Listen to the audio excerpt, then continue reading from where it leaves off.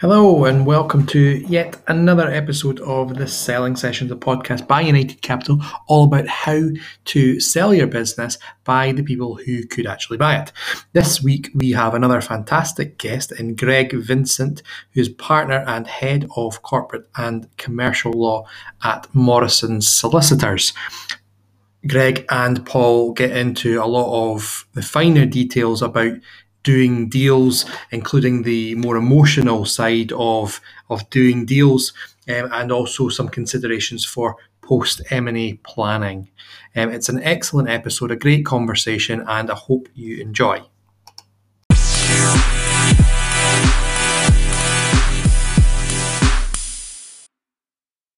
Hi, Paul. Thanks very much for having me on today. So I'm, as you say, head of corporate at Morrisons Solicitors. My background has been 15 years in M&A. Before that, I was a barrister, but I've been focusing on transactional work, as I say, for the last sort of 15 years. Morrisons itself has a long history. We've been actually around for about 300 years, all told. But our growth has been mainly over the last 20 years. We have offices, 8 offices currently over southwest London and the southeast, and we are pretty much a full service firm. I think one of the really great things about the firm is that we have a very strong private client offering, and dealing with sort of wealth and estate planning really provides kind of end-to-end services for clients, particularly when they're selling a business. We can look after all of their needs in-house, which does, I think, set a firm aside from others, because a lot of firms have a lot of depth in various disciplines, but I think what's really smart and provides a considerable amount of additional expertise and added value is when one's thinking about what happens in the seams that join up that advice, and that can really build some meaningful outcomes for the client. Yeah, you're absolutely right. You want a seamless journey. We'll get on to sort of the sellers and what the sort of things that they look to do as part of that journey, particularly when they're looking to sell a business. But trusted advisors and setting expectations early. Why do you think that's so important? Oh, it's absolutely critical.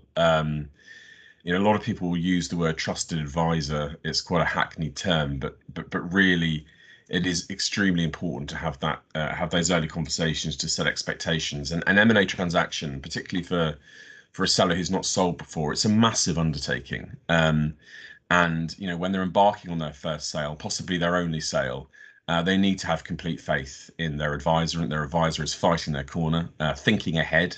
It's not the first rodeo for them. They've done it plenty of times, and building that trust really starts by the advisor taking time to understand what the client's really looking to achieve. I mean, it seems straightforward. They're looking to achieve a sale of their business, but it obviously is not as simple as that. You need to avoid getting too drawn into technical issues when discussing with your client. Keep it focused, keep it business, and really try and understand those outcomes. I mean, one of the things that's really important to remember is you may have multiple sellers. It may not just be one seller. There may be many shareholders, a handful or more. And that conversation needs to be handled very carefully to ensure that there's no differences in the outcomes that they're looking for at the start. I've seen examples of deals nearly falling over because of unresolved and uninvestigated outcomes or differences in outcomes. I did one transaction not that long ago, acting on the buy side. The deal came very close to unraveling because on the sell side, they'd not really thought carefully about one of the minority shareholders. I hadn't appreciated that for him entering into a restricted covenant when there wasn't as much in the deal for him as the majority shareholder was not going to fly. And that caused a massive issue for us at the last minute. And he had plans to do other things shortly after his job had been sort of picked up elsewhere within the joint business, and there just, as I say, wasn't enough money in it for him to be giving a restraint of trade clause. And he also expected to retain his employment rights. It was a really difficult issue to have come right at the end of a transaction, and it just really was because of the failure to really have those conversations up front with the clients to understand those differences in potential outcomes, to really build that trust from the start. Yeah, so it's really powerful to ensure that you set the tone and ensure the clients know that you're mindful of what matters to them and that you're thinking ahead on their behalf right from the start, and to try and unknot these knots as early as possible. I think that's a good point about, you know, when you've got multiple sellers or multiple shareholders that are within a deal, and they might all have conflicting exit strategies. They might have different requirements as part of that. I mean, certainly from our perspective, you know, we look to try and cater for all the sellers within the business that we're looking at, to ensure that, you know, you keep that win-win. But of course, not everyone is perhaps happy about, you know, the sale of a business, or wants to stay on and things like that. So it does become quite topical, and I guess that leads us on to the next part, which is about relationships. Why do you think that they're key for doing a good deal? Relationships are again critical, whether it's the relationship you're building with your client, or ensuring that the relationships with the deal teams are working, that there is the flow of information, that the relationships between the seller and the employees is such that, you know, it's very difficult to bring the staff with you on a transaction, because obviously it's confidential. But you do have to think very carefully about some of the staff who may be critical to getting the deal over the line and managing that relationship as well. There are so many different relationships in delivering an effective M&A deal. There may be particular individuals within the organization who you're going to rely heavily on as a seller for the purposes of due diligence. The information that they have may be critical to the buyer being able to assess the business. And so managing that relationship and ensuring that they're coming along with the journey, and there's enough in it for them to feel that, you know, the sale of the business isn't going to be prejudicial to their standing within the organization. That's an important thing to manage. They may hold key things within the business. They may hold client relationships. They may hold key aspects of compliance. They may hold specialist knowledge that's very important to the manner in which the business is operated. There are many reasons why relationships with particular members of staff may be very important to manage during the M&A process. There are so many different relationships. Your relationship with your client is important. The relationship, as I said, with key members of staff is important. The relationship between the deal teams, as I say, is important. Setting out objectives, making sure that everybody knows who is their counterpart on the transaction, so that when we are negotiating, we're not wasting time with, you know, blended rates of lawyers together on conference calls. We've instead got the real estate person talking to the relevant real estate person, you know, the employment advisor talking to the relevant employment advisor. That takes management. That takes project management. It's a process that you have to know how to do. You have to know how to get it right. Because it's those sorts of things that can hold up a deal, and time is the enemy on an M&A transaction. You've got to keep the momentum, and you've got to get it done on time. It's really key. It's critical, because, you know, lawyers can spend as long as you ask them to negotiating a deal. So you've got to keep them focused. You've got to keep the deal team focused, and that's the only way that you'll deliver it. Well, you're absolutely right. You know, particularly, you know, when you're talking about the relationships from the internal perspective, from the seller's point of view, you know, they've got to ensure that you know, that their management team are looking to, particularly if they're exiting, are going to then step up, the management team, the current one in place, step up, or identify those that might end up coming into that position, or of course discuss with the seller if the seller's minded to put someone else in place to go through the next phase of that company's journey. So you're absolutely spot on in relation to that, ensuring that relationship continues. The other aspect of it as well is when you've got so many different personalities and that might be involved with a transaction. You know, you touched on it there. It's absolutely critical that you try and maintain the momentum and ensure that everyone's on song to ensure that process goes quickly and effectively. Because, as you say, if you give lawyers a chance to spin things out, they certainly will do that, you know, because it's well within their interest to accrue a bit more fees. So yeah, and it's not just that. It's also the fact that, you know, it's not so much fees. It tends to be the fact that, you know, lawyers are trained to negotiate, and they will keep negotiating, unless, of course, good lawyers have really spent some time in working out what the red lines are and when it's a case of, okay, let's move on. Because if you don't do that, you just won't get a deal done, because you can keep negotiating and, you know, dancing under the pin on these tiny issues forever. So it's about keeping the objectives in mind and making sure that you are heading towards those objectives, working out your clients' red lines, making sure that you remain mindful about what is meaningful to them at the end, rather than what is academic to argue about.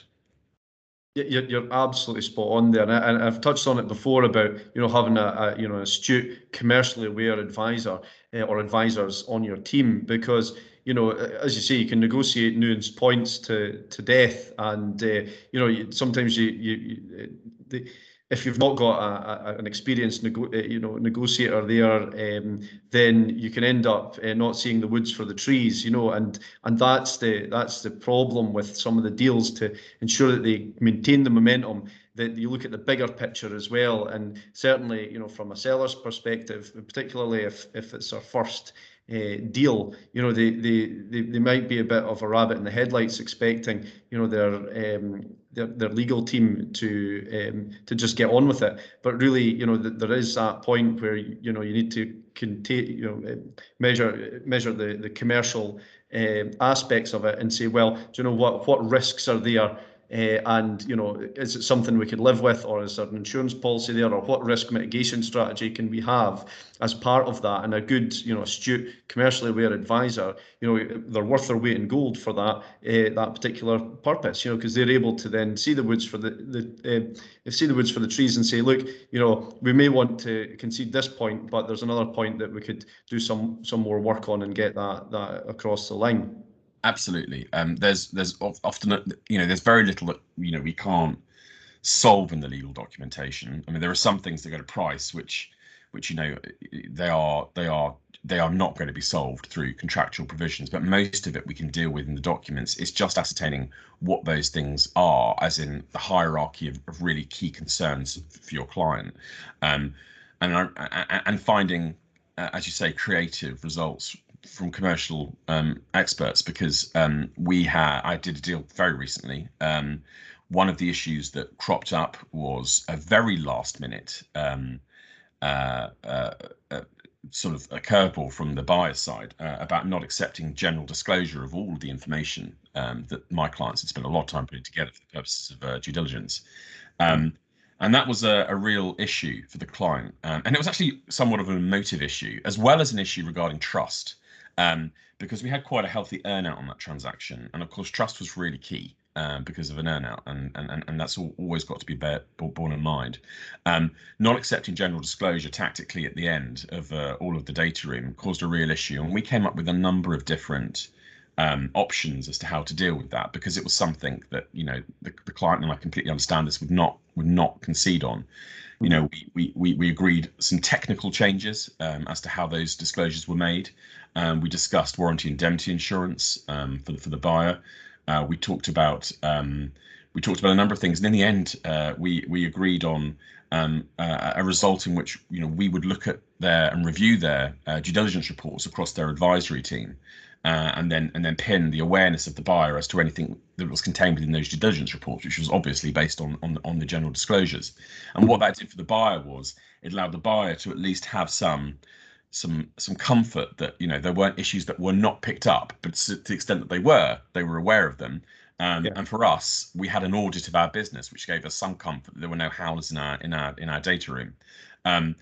It's not an ideal outcome. It bucks market practice as far as my clients were concerned, but it got them there. It was a creative solution that took them where they needed to get to, and for a slightly different reason than what was directly on point. It was the fact that they had this third-party audit of their business. Yeah, I mean, you're absolutely right. You know, when creative solutions, you know, these are sometimes to get, you know, to get a deal over the line. You know, these are the sort of things that you have to think of, and that again, you know, we talk about the astute commercially aware advisor, and they can help you devise these creative solutions to ensure that, you know, you maintain willing buyer and willing seller. I think a lot of the times, you know, when we're doing deals, we'll look at our advisory team and say, look, you know, we're minded to do this deal. So unless there's something absolutely catastrophic, essentially, or you know, there's major issue, then, you know, we've got to think like that creatively about the solutions and how we can get that deal over the line. And again, so that's from the buyer's perspective. From a seller's perspective, you know, again, you know, the seller needs to be aware that they are in control. You know, their advisors are there to advise and to come up with strategies. So again, it's trying to ensure that the power remains with the seller, and I think that sometimes that process can sometimes be an issue, particularly if they're a first-time seller. So I guess the next question would be, Greg, you know, how do you help a seller prepare for the emotional aspects of a deal, particularly when they're looking at like the first time selling of a business? There are loads of emotional aspects and that we often come across with first-time sellers. One can't discount the fact that they have to run a business whilst going through this exercise. So it's not as if they are doing this deal instead of running their business. They're doing it at the same time. It may be, you know, it's the business of the advisor. It's what they do day to day. But there, you know, there's a huge amount of pressure on a seller sometimes to get this deal over the line, and you know, they need support. So that can heighten emotions because of the additional workload that they have. You know, one of the things that we can do to help is to really ensure, well, there's a few things. The first thing is to make sure that we do as much as we can up front to take some of the pressure off.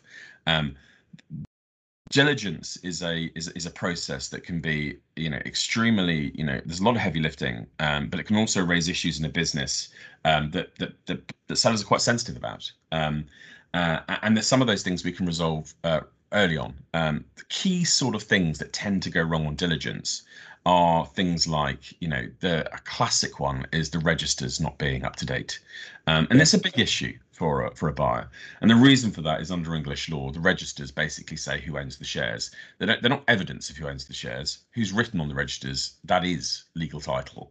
And quite often, you know, they might have issued a B share class, alphabet share class for different dividend payments, or there might be sort of a shareholder they bought out a few years ago, and the share registers might not be up to date. I mean, that's a howler for the buyer, and it can cause issues with, you know, incorrect filings that, you know, have been made over subsequent years, and we can fix that stuff to start with, or at least draw the buyer's attention to it head on and fix it in the background whilst carrying on with due diligence. It just takes some of that heat out of that initial part of the process. I mean, also not having all their documents together, you know, not having signed versions of contracts. You know, buyers tend to get sort of excited about that. You know, areas of sort of procedural compliance, these sorts of things. I mean, we can look at them up front, and we can deal with them in the initial preparation of the business for due diligence, and we can assist the sellers with ensuring we take some of that heavy lifting off them to start with, to sort of reduce some of the emotional impact of having to deal with some of the issues that come out of due diligence. So, you know, that's a really important factor. But, you know, it's also important to remember that, you know, a lot of businesses are values driven. I mean, our organization is values driven. We have core values. And, you know, an M&A deal can be a culture shock, and you need to think about that. You need to think about that as a lawyer. You need to think about that as a seller. A seller needs some guidance from their advisor, because the advisor's done it before, even though it's not a legal issue. That's irrelevant. You know, we've still done it before. We've still seen it. And integration is often a huge part. And if you don't think about integration now, you're not going to think about it later. You know, you're not going to be prepared to think about it later, because you've not, you know, got everything on the stocks. And thinking about how those culture clashes might arise, and thinking about the emotional impact that they'll have is really important. I mean, it can be small things. It can be things, as I say, in a values-driven business, whereby there is a particular benefit that the staff has that, you know, could go quickly because it's not, it's not something that's in the integrated business. But thinking about how the messaging of that is done, or how that could be replaced, or how one deals with that, it just drives hearts and minds in the integration process. So there are emotions from the seller in dealing with putting a deal together. There are emotions in the integration of two businesses with each other, and all of these things can be, if not neutralized, certainly managed by early sort of upfront identification and troubleshooting. I think that's absolutely spot on. You talk about culture and dealing with that aspect and the values of the businesses. Certainly, when we're looking at businesses, we don't really want to particularly the businesses we're looking at well-run, well-managed businesses that have an excellent culture and got excellent values. So when we're looking at businesses, we're not looking to change any of that. We generally want the buyer, the seller, to stay on for a period of time at least, and to identify people within the organisation if they are looking to exit, that have got a similar viewpoint and similar culture as to what they've already established. So from our point of view, it's not like perhaps like a private equity who come in and just page one rewrite, or the other aspect of it is you could have a business that's looking to hive it all into the one. We see that there's value in all the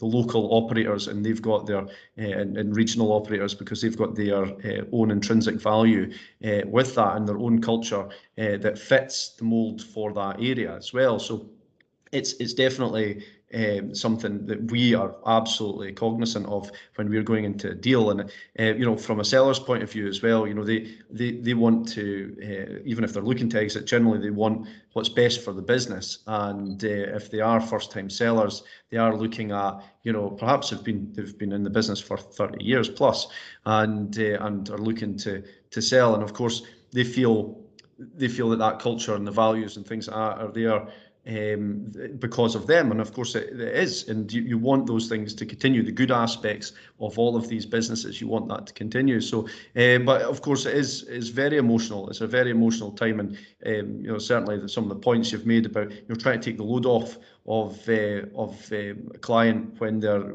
obviously going through quite a stressed time anyway, probably with work on top of doing a deal like this. So that's absolutely critical.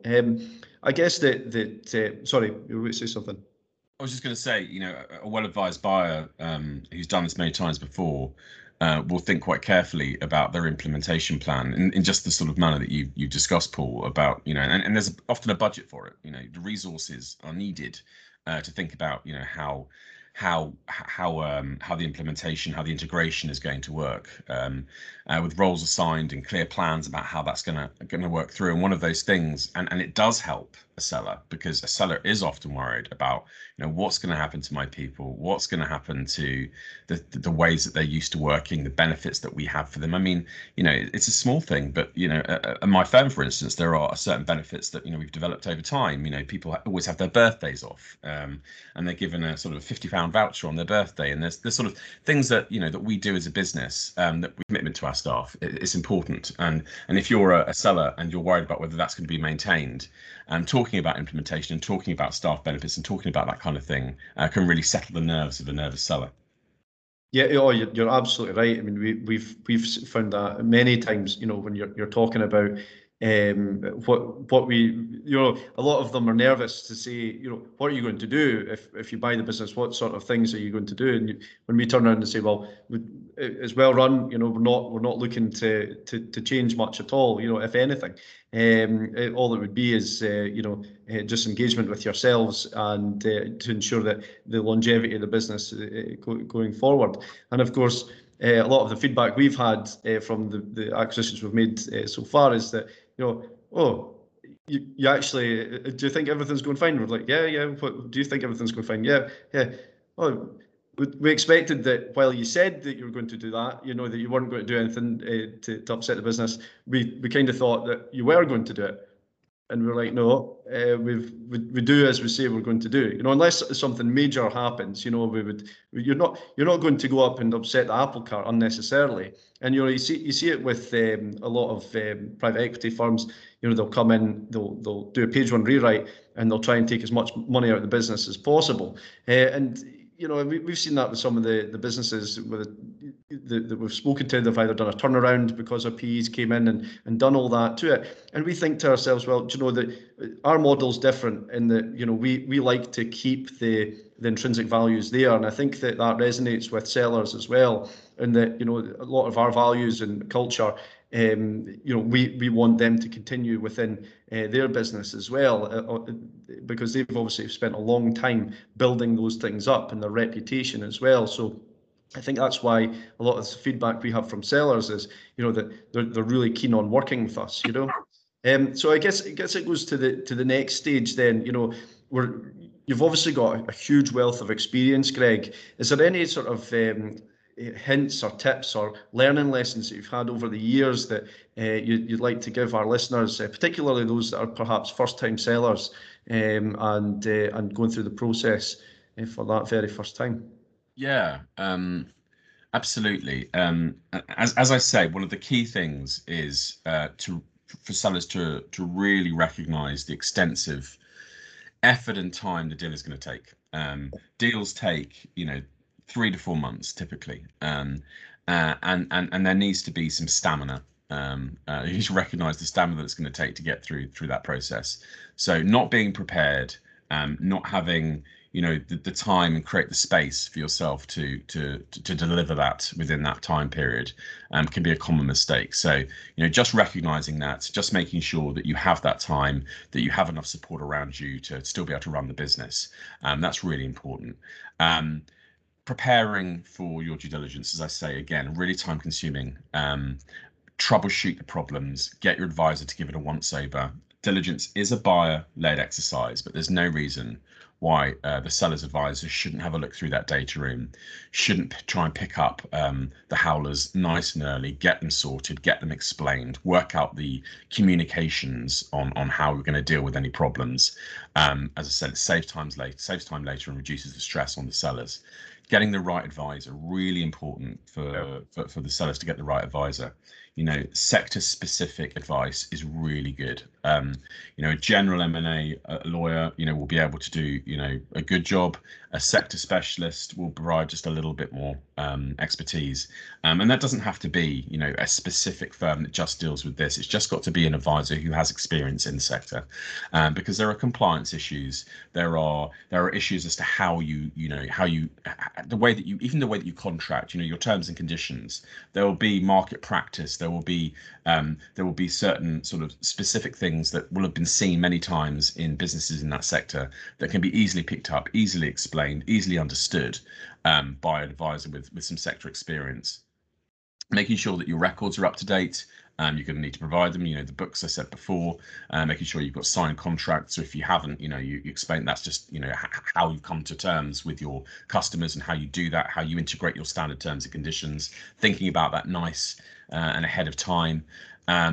Working out what your red lines are. Sellers have got to really think about that. I mean, again, if it's important to you that you don't give an extensive restrictive covenant, you can think about how that works and why the reasons for that is. Maybe, as I say, because you've got a minority shareholder. Thinking about, as you said, how you incentivized key management that are staying on or stepping up, how you might backfill management when you move on. Thinking about those sorts of areas. I mean, they're going to settle the buyer's questions, because the buyers are going to ask those questions. But just making sure that you think about that. You've got a plan for that. You've got a post M&A plan, not just about integration, but about, as I said, backfilling management and making sure you've got the right guys in the right place to step up. As I said before, appreciating that time is the enemy of the deals, then you've got the resources. Not neglecting your day-to-day business. Making sure that you communicate, as I said, with key people, key stakeholders, the vision and the strategy and why you're doing this. looking at things like what impact the transaction itself may have on your business directly, such as change of control provisions, if you've got particular accreditations or you've got particular compliance issues where you're going to need to, there's a timeline, there's a lead time for getting consent. That could be a key contract consent from a third party, or it could, as I said, be a compliance consent. Thinking about that ahead of time is something that's really important. It's a mistake not to do that. Taking into account, employee-related issues. There are often, as I said, issues relating to ensure that there's enough motivation for retained employees and employees that are moving up. Dealing with things like, EMI shares. If you have a share option plan, you've got to think about that ahead of time, because that's an important aspect of the deal. You're likely to have, a cashless exercise on those EMI options, but they still need to be dealt with. So yeah, and also the cultural, as I said, the cultural aspect. I can't understate that, sometimes it's the small things that matter when it comes to culture and it comes to the workforce. So just making sure that, we're thinking ahead on all those sorts of things. Yeah, I think you're absolutely right. I mean, a lot of these things are critical. Preparation, we've found that in most of the ones that we've engaged with, the businesses we've engaged with, just if they've got their preparatory documents done, and it's done professionally, you see it a mile away. And then when it comes to the diligence, if they've identified problems early, again, we can always help, as buyers, we can always help as well. If there is a mitigation or a strategy that's there, we can come to some sort of arrangement or agreement on these nuanced issues if there are major issues. So, no, a lot of great points there, Greg, and I'm sure our listeners will really appreciate that. Another point that's not about preparation, but it's just about something that it's important to get your mental state ready for the transaction, is to remember the importance of not painting yourself into a corner when you're negotiating. We've talked about it a little bit before, but remembering that there are, when you're thinking about those red lines, there are often these creative solutions. So, don't be too quick to think, that is something that I would never accept. It's not market practice. Market practice is just a guide. There is a margin on either side of anything that's market practice, and you can go into that margin purely because there are other elements of the deal that just don't necessitate following that market practice rule. Some massive deviations are going to be completely obnoxious. That's absolutely fine. You're not going to accept that, but to remain open-minded about the creative strategies to solve problems, and to not paint yourself into a corner, because you see this happen, and then it becomes a point of principle, and then it becomes a blocker, and that's very unfortunate. So take the advice, but think creatively, think solutions based, and as you say, the seller's in control. But yeah, that's a really important to bear in mind. I mean, a deal I did not that long ago, there were too many red lines coming our way, and those red lines were eventually stepped over. They were dealt with, but it didn't help the relationship. And there is a relationship to remember that needs to happen post completion. So saying things are non-negotiable, often not helpful. Sometimes appropriate, but often not helpful. No, you're absolutely spot on. I mean, we've seen that many times as well when you're doing deals. The relationships are absolutely key to that. And a lot of the times we've said, look, if we want to just get around the table and go through any of the issues and really ascertain what is red line issues and what are not, and 99 times out of 100, you'll get through the vast majority of them, and there'll be a couple of red lines on either side. So then you say, right, how are we going to mitigate the risks to these, and how are we going to get past it and get, as you say, a solutions-based approach? I think that is absolutely key. And so if both sides have got that in mind, to have a solutions-based approach, then and you try and maintain the win-win and willing buyer, willing seller throughout the process. And again, your commercially aware advisors on either side should be able to maintain that. Then, of course, your from commercials all the way through to actually signing the deal, you should be in a great place to get that deal done. Sorry, my final point was just I've seen it many times as well. You get to that point where you're just away to sign, and then someone somewhere will pop up and try and revisit something, and you're saying, well, it's already been all dealt with. Let's say if there's anything now needing done, we could do it post post sale. So I think it's just keeping the willing buyer, willing seller throughout the process. Absolutely. I completely agree. The SPA by design, the share purchase agreement by design is designed to allocate risk between the buyer and the seller, both willing, on an equitable basis. Equity is not always, it doesn't always mean equality, and what is equitable will depend on a number of factors, including the negotiating positions of the parties, the particular issues that they have on your deal, the bespoke concerns that they have. But it is designed to allocate risk on an equitable basis. So it shouldn't be too much one way, too much the other way. If it is a bad job's been done, the seller and the buyer have both got to be comfortable, and taking aggressive red line, non-negotiable approaches is often, as I said, a blocker. Yeah, it certainly is counterproductive in my experience as well. Greg, just a final thought. How can sellers contact you? What's the best sort of method? So my email address is greg.vincent@morelaw, which is spelled MORRLAW.com. If you type Greg Vincent Solicitor into Google, I'll pop up. It's not difficult to find me. I'm also on LinkedIn. So yeah, I'm pretty easily found on social media, and as I said, you can contact me directly. Great. Thanks very much, Greg, and thanks for all your insights today. It's been really appreciated, and I'm sure our listeners will appreciate it too. My pleasure. Thanks, Paul.